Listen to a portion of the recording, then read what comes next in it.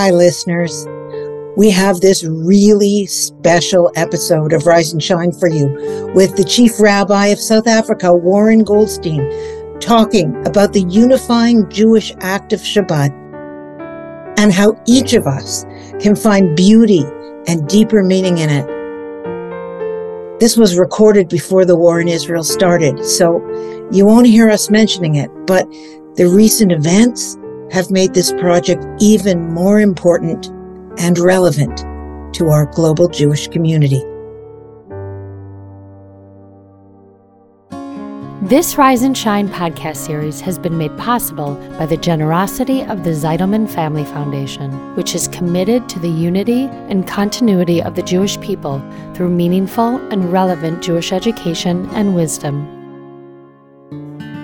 Shabbat has the answers to all of these deepest, most profound problems. It's not some magic wand that's going to wave away all of the struggles of life, but it brings with it meaning, purpose, cohesiveness that holds everything together in the most magnificent fashion. This is Rise and Shine, a podcast that offers timeless wisdom and uplifting meditations to fill your heart, feed your soul, and start your day on a positive note. Here is Adrienne Gold-Davis. Rabbi Goldstein has been described as a social entrepreneur by the Jerusalem Post and featured on its list of the 50 most influential Jews on the basis of an array of unique initiatives that he has launched and led, the most well-known of which is the Global Shabbat Project, an international grassroots movement that has spread to more than 1,500 cities and 100 countries around the world. So affectionately known as Chief, but of course I won't be calling him that. I'll be calling him Rabbi Goldstein. Rabbi Dr. Warren Goldstein has served as South Africa's chief rabbi since 2005. He's a qualified Dayan, and he's a senior member of the National Religious Leaders Council of South Africa. The chief rabbi has a PhD in human rights and constitutional law and is a published author of 5 books, the most recent of which is Shabbat, A Day to Create Yourself. And in his new book, Rabbi Goldstein makes a strong case for why his efforts matter. In 45 short chapters, he carefully unpacks the theology, the motivations, and the ethics of the Sabbath in the hope that readers will take it more seriously.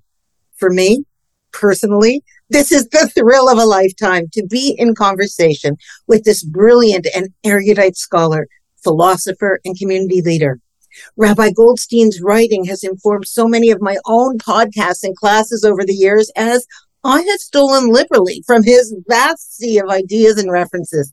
I devoured this book. I read it with a highlighter and sticky notes. It's brand new and already it looks 10 years old. I'd like you to help me welcome Rabbi Goldstein. Hi. Hi. What an introduction. I think I've got to take you wherever I go to speak. I've never been introduced as graciously and generously as that. So thank you so much. It's an honor to be with you.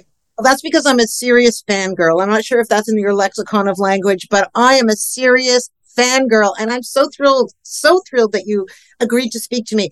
I want to start with what I think is the obvious question, right? Which is right in the title. It's Shabbat as a day to create yourself. So, when you consider that is in many ways a mandate of Jewish life anyway, philosophically, tell me, what does it mean to you for a human being, a Jew, to create themselves?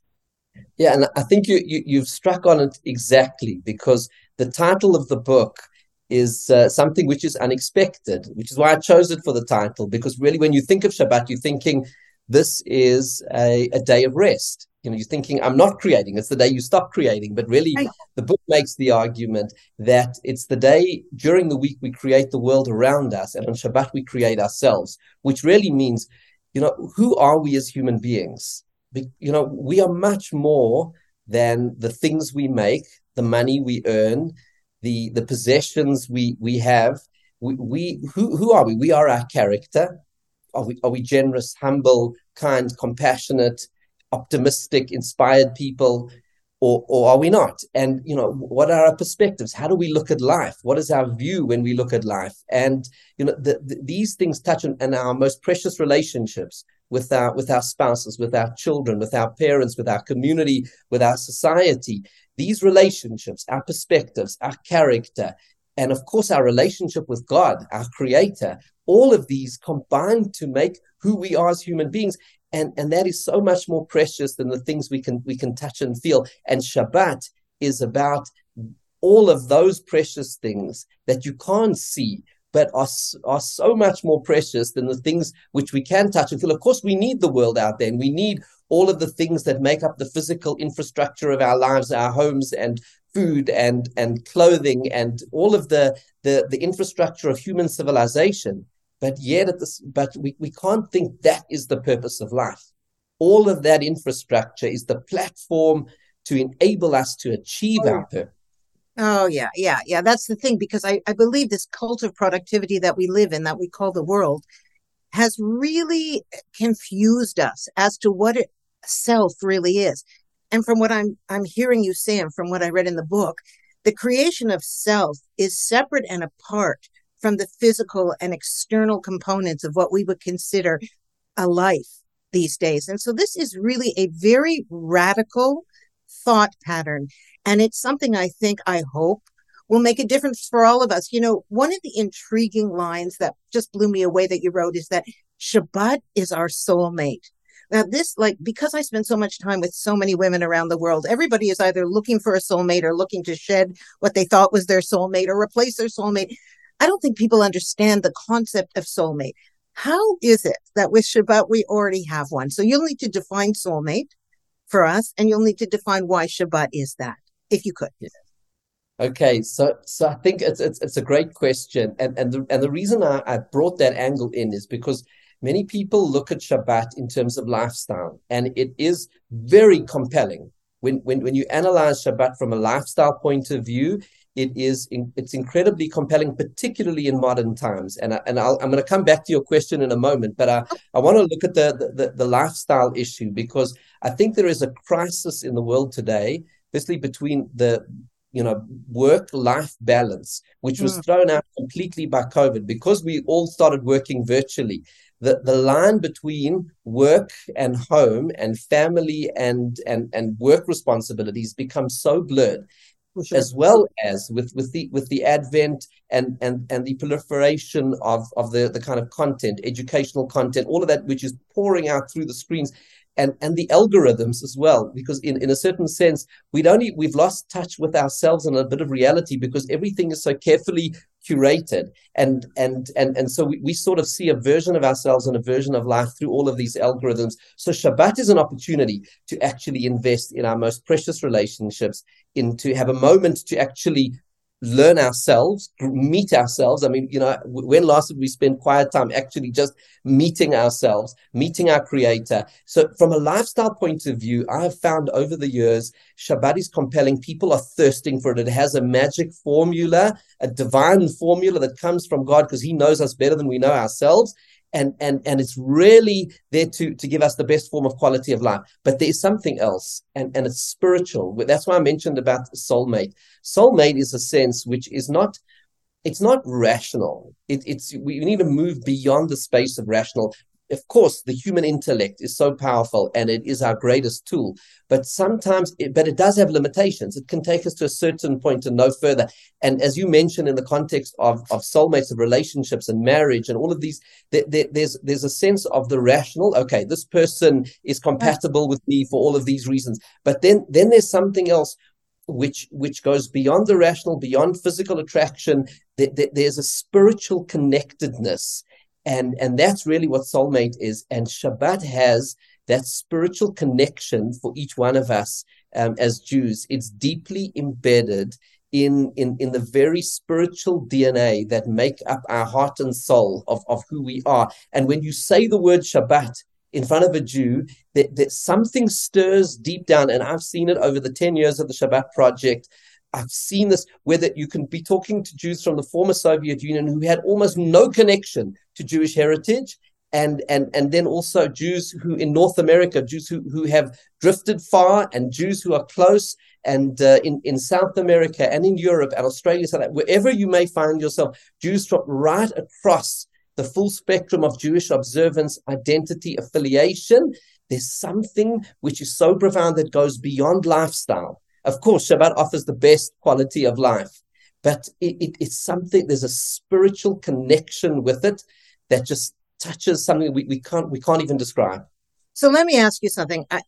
Perhaps I'm misunderstanding this, but are you saying Shabbat is our soulmate, or that God is our soulmate, or we're our own soulmate when we marry Shabbat into our lives? Shabbat is our soulmate. Of course, we have a connection with God. Shabbat is our soulmate. It is, there's a beautiful poem that I referred to, which, I'm sure that you're so familiar with, Yedid Nefesh. It's based on that, and there's a custom to sing this particular poem, this song, as you know, on a Friday evening, just as Shabbat is coming in, where it is a beautiful song, Yedid Nefesh. We refer to Shabbat as our soulmate. In fact, the Vilna Gaon says that Kiddush comes from the word Kiddush in marriage. There is a sense of a bond, Zachor Yom HaShabbat L'Kadsho, that holiness. Of course, marriage is holy, Shabbat is holy, but there is a sense of that connection. Lecha Dodi, we compare Shabbat to a bride because it is part of us. And I think the point is, this is the Jewish people. If you don't have your soulmate, there's something in your life which is missing. Oh, my goodness. Missing. Jews, if we don't have Shabbat with us as Am Yisrael, as the Jewish people, there's a part of our soul that is missing. And, that I think people can feel in a way that you almost can't describe, and it stirs somewhere in the deepest recesses of the soul. But here's the rub, Rabbi. I did not realize I was missing Shabbat as a soulmate until I introduced Shabbat into my life. And now, when I think about it in the physical sort of romantic sense, I can't wait for Shabbat to start. And I regret when it's ending. Very much the way I did at 17 when I had my first boyfriend, and I couldn't wait. And then Sunday night I'd get that stomachache because it was over and I was going back to school. Because I don't think that most of us understand that there's a piece of us that isn't activated until we activate it. So my next question is, if Shabbat is such a gift, if it's a soulmate, and clearly it is for me now, if it's such a gift, if it was given to a slave nation, why do you suppose that it is so thoroughly rejected in the modern world? What underpins that perceived need for endless productivity in people? I'm old enough to remember when in North America, the stores were closed on Sunday. It wasn't the Jewish Shabbat, but there was some sort of Sabbath for people. We understood that 24/7 existence was not psychologically or physically healthy. And yet today, it's perceived as an impingement on our freedom. What do you think underpins that notion that slavery is anything that tells us that we can't do whatever we want whenever we want? Yeah, I think it comes from not experiencing it, because in a certain way, I wrote a book about Shabbat, and I mean, this is what we're discussing, obviously, but writing a book, it's almost coming to describe a musical concert. I've written a book. Here's the concert. You're going to hear these notes. This is the meaning of the songs. This is the experience you're going to have, and the book describes all of that, and I've done my very best to convey the spirit of Shabbat. But ultimately, Shabbat does not live on the pages of a book, and it doesn't live as an idea. It lives in our homes and in our lives when we truly experience it. It's experiential, and it's an immersive experience. And this is the thing that I would really say to people: dive in and experience it. Dive in and immerse yourself in it. There's a sense, oh, well, what about this? What about that?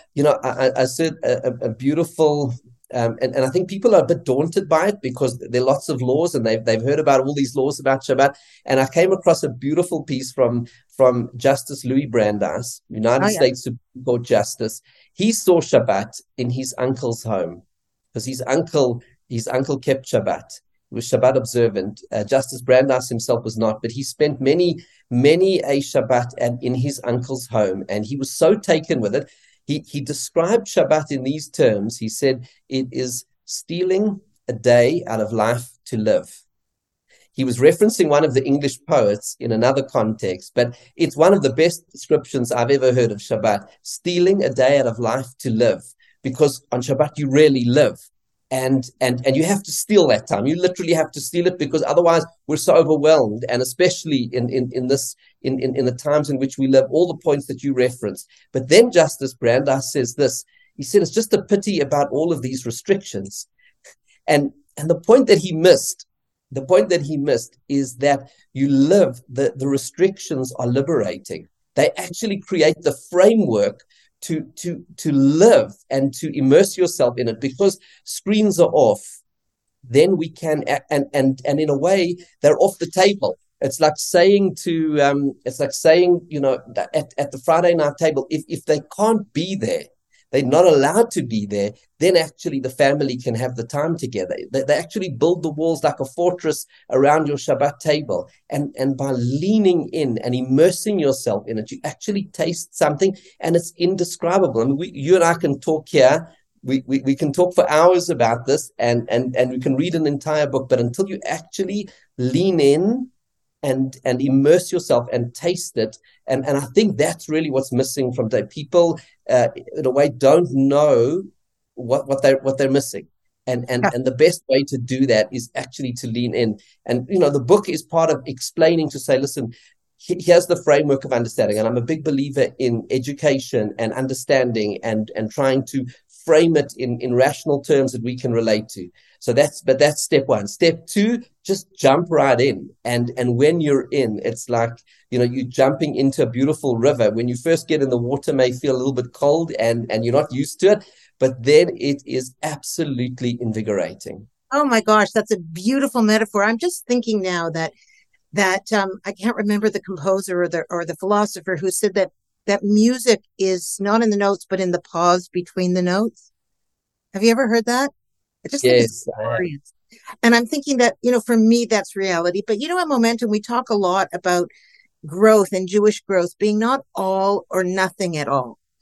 And so that means that for many, many people, incremental steps into removing themselves from the day-to-day is the way that they're going to begin. If you knew and could live with that reality, I'm not asking you, obviously, as the chief rabbi, to, suggest that you don't have to do anything. God forbid, I'm not saying that. But where would you say, based on the sociological issues, the familial issues that you see in South Africa and around the world, where would you suggest, if you were going to start to pay attention to the pause between the notes, what area do you believe would be the first place a person could dip their toe in the river?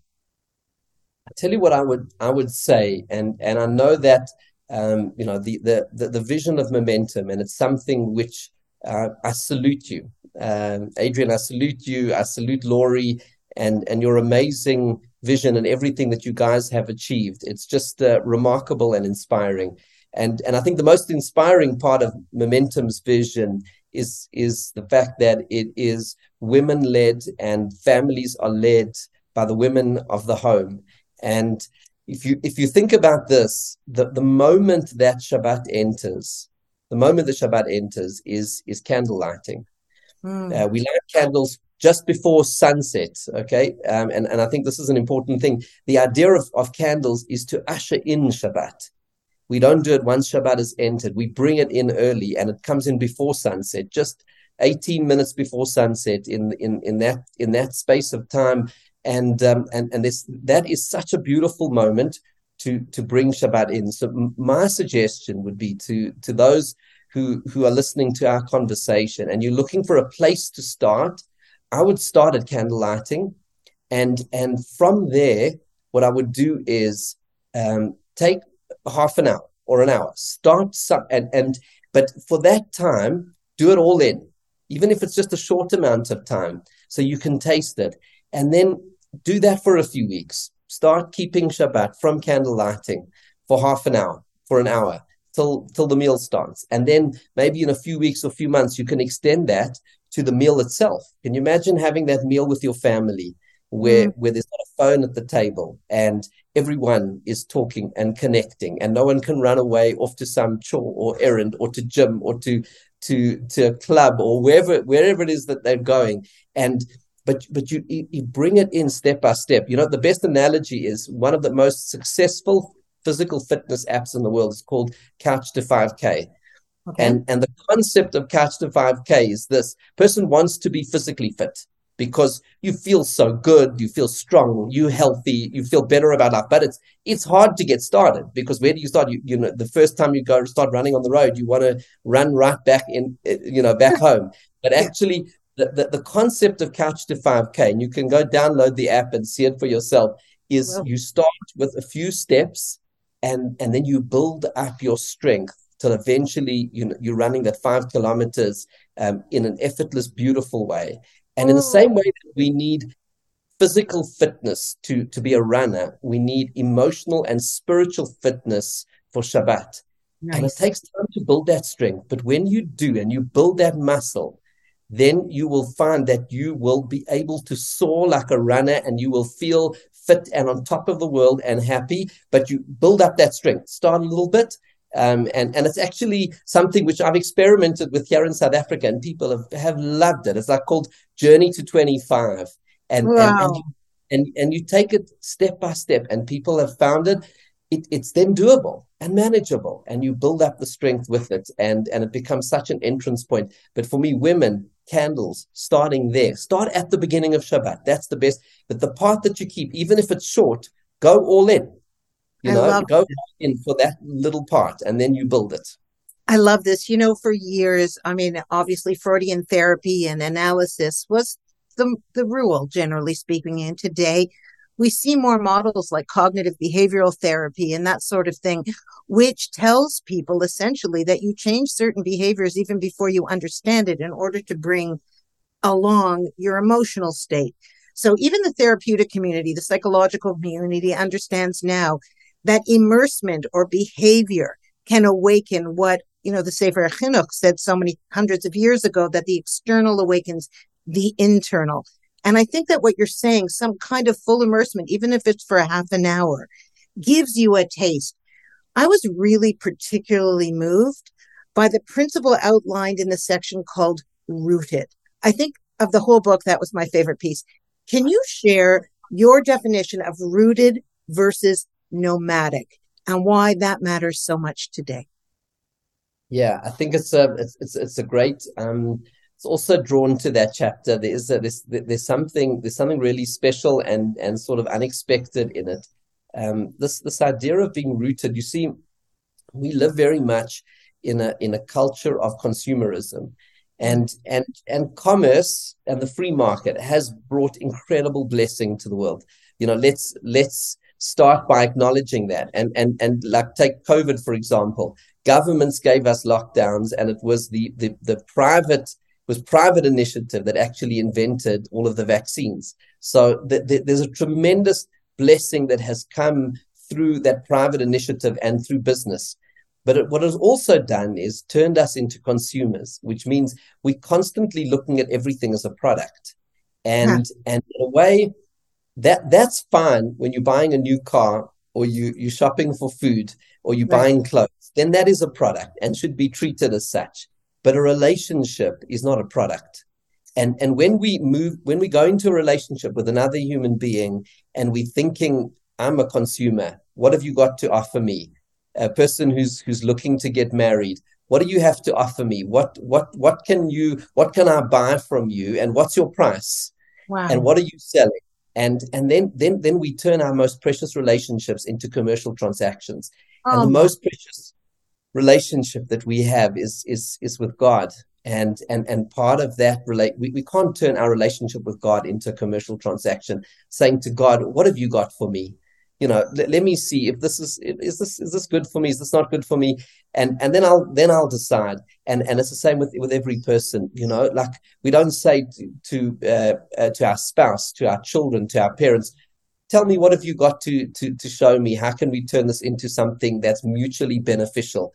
And it's so much deeper than that. And the irony is this: the problem about consumerism is that it's selfish. And that's fine when you're buying a car or a house or clothes. But when you're engaging with another human being, then it is about the giving. And the magnificent irony is this: God created this world that when we are trying to be selfish is actually when we impoverish ourselves. We are the losers. We are the losers. When we're looking to give, then in a beautiful way, that is when we get the most out of it. When we come into a relationship with our spouse and we say, we are here unconditionally. We here, we love you, we are loyal. We say to our children, we are here unconditionally. We love you, we are loyal. When we say to God, we love you, we are loyal. We are here unconditionally. When we say to Judaism, because people turn religion into a product and say, Right. okay, well, this is an interesting thing. Judaism's got a lot of products to offer me. That's very nice. We need to lean in and stop thinking as consumers. And it goes back to that point about soulmate. We lean in and say, okay, let's see what I can give to this. And then from that, something magical emerges. No, I just want to ask you this principle of nomadic life. I think that we are emotionally nomadic today. I think that we are emotional nomads. And I think consumerism has created that. Even if you look at dating sites, which is where everybody meets today, because nobody goes out anymore. And I'm not in any way diminishing the importance of those sites. But really, just the notion of clicking and swiping back and forth on a person as though they're a product makes us unrooted and emotionally nomadic. And that's why we can't connect. Yeah, no, it's a critical point, and that's what I was trying to convey in that chapter. I'm glad you referenced that point about the nomad, the philosophy of the nomad, who takes his and that was part of the development of human civilization, starting off as nomadic, where your flocks are wherever the grazing is good, and as soon as the grazing runs out, you move to greener pastures all the time. As opposed to putting down roots and saying, I'm here even in the droughts and even in the famine, I'll be here. And without that, without the roots, there's no emotional bond. Right. And therefore, if one enters into a relationship as a nomad, I'm here as while the pastures are green and everything is fine, then there's first, it's fundamentally selfish. On the deepest, most profound level, but it is more than that. There's no emotional bond that can be formed, and therefore the relationship is hollowed out. And that's a very important message of Shabbat. It is the message of lean into all of these relationships, give yourself over to it, and then you'll get so much in return for it. And I agree with you completely. It's that. Though talking about swiping, it's ultimately it becomes then a commercial transaction, and right. And a relationship maybe starts off with there's a certain rational understanding: are we compatible? What kind of people? But ultimately, there has to be something which goes beyond the rational and which says, I'm here to give, and only when I can give my full heart does something beautiful emerge from that. So true, so true. Okay, I'm going to ask you a final question. I could keep you for 12 days if you'd let me, but this is my, first opportunity to talk to you. But please, God, you will be back. How does the Sabbath make our lives whole, as you wrote? What is wholeness by definition? And why do we need Shabbat to access that wholeness? Yeah, it's a great question. I think it relates a little bit to the consumerism and the specialization. We live in a culture which is everything is highly specialized, and therefore we can end up compartmentalizing our lives, putting everything into compartments. And ultimately, as human beings, who are we? We're a composite. We are physical, we're emotional, we're intellectual, we're spiritual. We are individuals, and we're also social, and we are driven by needs to fulfill our own self needs, but we're also driven by a very deep need to find meaning and purpose in everything that we do. So there are so many different facets to who we are, and Judaism in general, and Shabbat in particular, embraces every dimension of who we are. The entire immersive experience is of Shabbat over the course of the 25 hours brings in every dimension of who we are as human beings. The physical, the rest, the pleasures of the day, the tranquility of the day, the emotional connection of relationships, that sense of lifting the mental load.